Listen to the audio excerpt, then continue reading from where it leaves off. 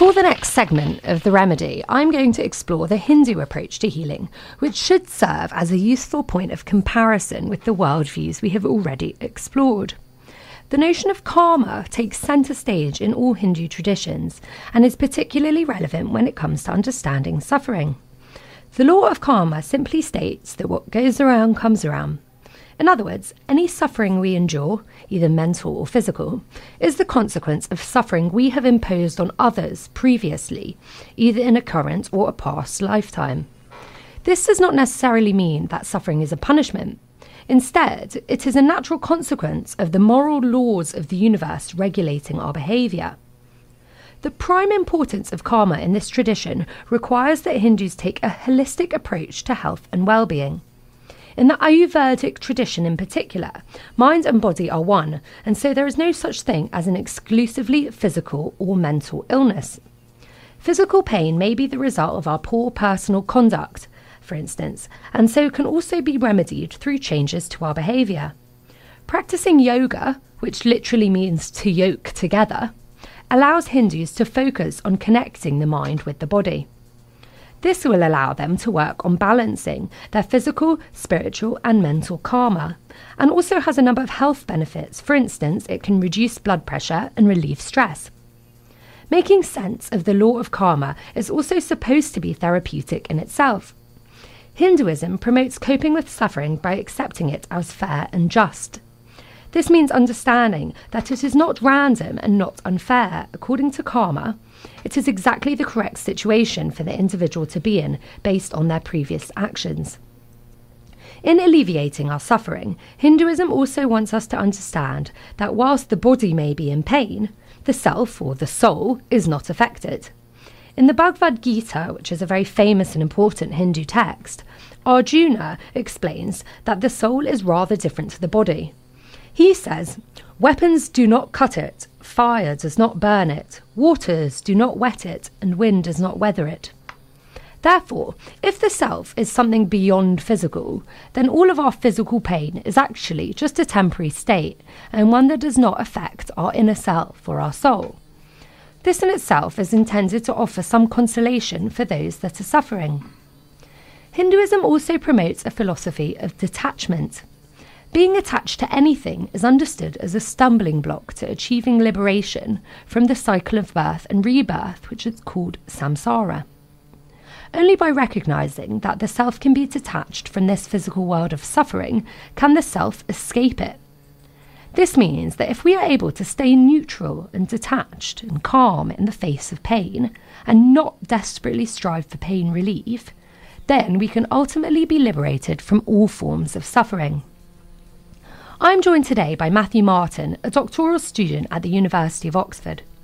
Matthew is researching Hinduism in Nepal and Kerala in South India, and he has a keen interest in Eastern ideas about mind and body. Matthew, thank you so much for joining us today. Oh, thank you for inviting me, Naomi. So the Hindu tradition suggests we try to detach ourselves from the pain we are experiencing in order to relieve it.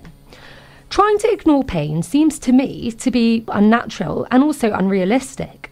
How would Hindus respond to that criticism? Well, I think for the majority of Hindu practitioners, pain and awareness of pain is vital in order to recognise symptoms of ill health and that you actually have an underlying medical problem. So I think you have to have an awareness of pain before you have a diagnosis. But I think some Ayurvedic doctors actually suggest that pain can occur in perfectly good health, and that sometimes a preoccupation with pain is a psychological problem, and that this can divert patients to use antibiotics or drugs without really needing to, so they focus more on self-healing.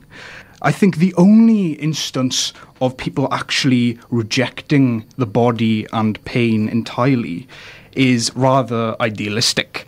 And this is usually reserved for Hindu holy men and women called renouncers. And they attempt to completely reject the body and the cycle of rebirth, which you just discussed, called samsara, in order to achieve a higher form of spiritual liberation. That's really interesting, Matt. So does that mean that the average Hindu who's not focusing their whole life on trying to reach enlightenment aren't advised to detach from the pain? Or if they are advised to detach from it, how do they do that? What is the method that would be suggested for them? Well, I think it's mostly religious observance, meditation, and also different forms of breathing exercises. And very much healing is holistic in South Asia. So there's many different forms, and you don't really need to stick to one particular tradition. Does that mean that the average person who's not committed their life to becoming a holy man is also not trying to reach enlightenment? Usually, I think it's a side goal. I think you need to, in order to fully reject the body, you need to follow a strict path of renunciation through this detaching from the body. And I think for a majority of Hindu practitioners, this isn't possible. So I think they do try to alleviate pain, and they are somewhat attached to the body. One of the ways that you've suggested, in addition to meditation, is also yoga, which is obviously really important in Hinduism. And this could be a way that suffering could stop, and also practicing yoga could also actually change our behaviour more generally. Yeah. Seems really helpful. But if somebody is already quite sick, they're physically incapacitated, they're lying in a bed, Yes. they might not be in a position to do yoga and engage in these quite physically demanding activities. So what else could they do then? Well, I think there's many different methods that you could use in order to do this. And I think if you can't do physical yoga, then you can adopt a form of breathing yoga called pranayama, which is controlled breathing that calms certain mental states. And then this also calms the body as well. So there's many different ways you can do this. And also music actually is used. So, playing sacred music, chanting sacred music is very much prevalent in many temples in Nepal and India. And it's believed that the vibrations affect and calm muscular tension. And also music is used in public rituals, and it's believed to actually rid the area, the social region, of disease or any social disputes as well. So music has this capacity to really to calm and also to heal. So one of the themes we've been exploring is how different religious traditions respond to scientific advancements in medicines. Yeah. Could an approach which recommends that we try to kind of transcend some of that physical pain lead some Hindus to reject the use of medicine, and Western medicine in particular? I mean, how do Hindus feel about medicine generally? Well, I think in both places where I've been doing research, in the southern state of Kerala in India, Western medicine is actually considered the most popular, the most effective, and has a lot of prestige. But it's also interesting that in Kerala, if you're training to be a doctor, for example, all of the doctors, they have a foundational training in general medicine. And then from there, they can branch off into different traditions. For example, they could branch off into Ayurveda, Western medicine, or homeopathy. So it's interesting how ancient medical systems like Ayurveda have been brought into the institution of medicine, and they practice on the same level. And it's not uncommon for patients who experience certain chronic conditions that aren't easily cured. They visit multiple healers. So, for example, they'd go to the Western, the Ayurvedic, and the kind of local religious healer. So it's very plural, the way it works. And also in Nepal, in Kathmandu, where I was staying, some people believe that the problems in their bodies are related to stress, and that if they visit a certain healer called a Bidya, this person has specific religious power, that if they go with their particular physical problem, and the healer would brush that area, and then it would be cured, because they believe that the area is being attacked by external evil forces called Doite.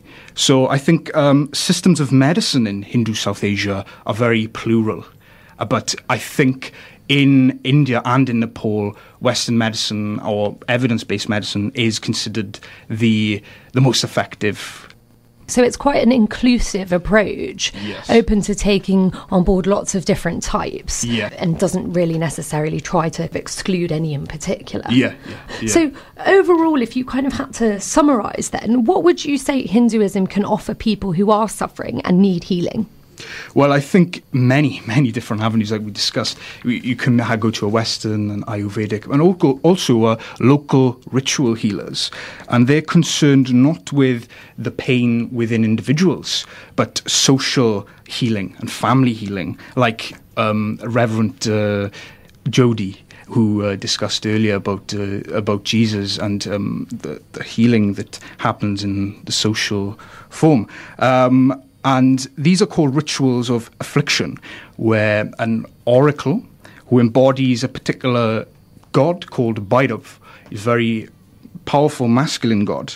And this oracle then mediates a particular family dispute or a social problem. And then in so doing, this kind of cures the individual who has the problem. So essentially, this works as a kind of religious therapy. Thank you, Matt, for joining us today. It's a pleasure. Thank you. We are very fortunate to be in a world where we do have access to healthcare, and there is no doubt that we should harness what is available to us. Our achievements in the medical sciences have been a product of our ingenuity and also our hard work as a species. They should not be taken for granted.